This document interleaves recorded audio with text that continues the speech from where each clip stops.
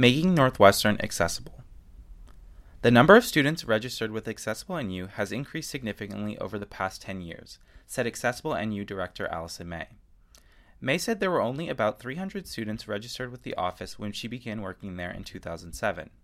Now, about 9% of undergraduate students, roughly 750 out of the more than 1,050 served by the office, are registered with Accessible NU, May said. She said the uptick in the number of students served is partly due to the lengthy adoption process of the Americans with Disabilities Act, which became effective in 1990. Accessible NU works with any students taking 4-credit classes, including online students and those in the School of Professional Studies, May said.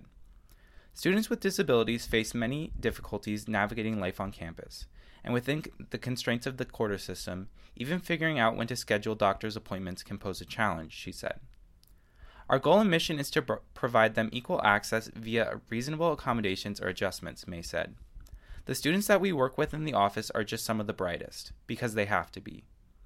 The Accessible NU office currently works with 16 students who have some form of visual impairment and 17 deaf or hard of hearing students, May said.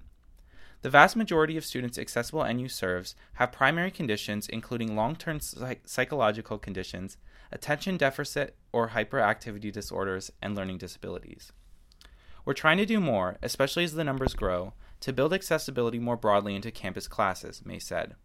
We're promoting the idea that accessibility is a campus-wide responsibility. In its report, the Northwestern Accessibility Council recommended the university's provost advise faculty on the benefits of sharing notes or PowerPoint presentations with students. And for faculty who do not normally share their notes, the council recommended that they share them with students whose accommodations include note-taking or recording assistance. Last summer, Accessible NU launched a universal design pilot program intended to make courses more accessible. The pilot provided professors with stipends to redesign their courses to be more inclusive, May said. Universal design includes having professors provide captions for videos, putting slides online, or sharing notes with the class, May said. Examples like this promote accessibility, she said, helping not only students with disabilities, but also those whose first language isn't English.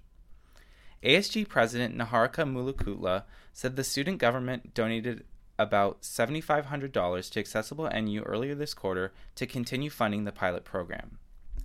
Though the Weinberg Senior noted that it isn't ASG's responsibility to fund these sorts of initiatives, she said she was really grateful that they were able to use money left over from a budget surplus to assist the office.